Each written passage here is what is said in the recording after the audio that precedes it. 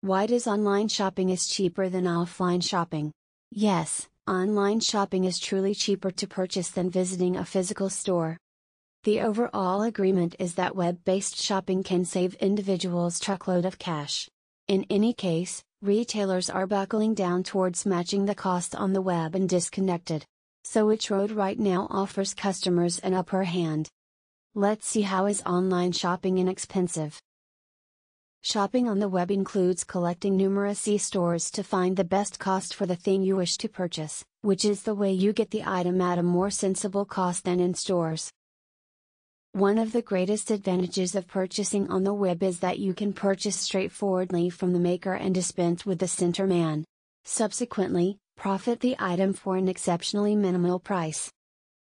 Web-based shopping offers different limits, coupons, bargains, and so forth, once in a while.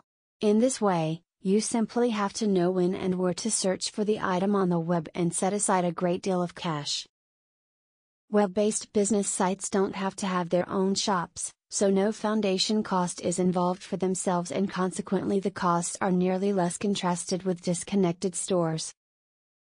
Besides, web-based shopping sites straightforwardly import merchandise from makers and save money on the transportation and commission charged by go-betweens, in contrast to conventional retailing.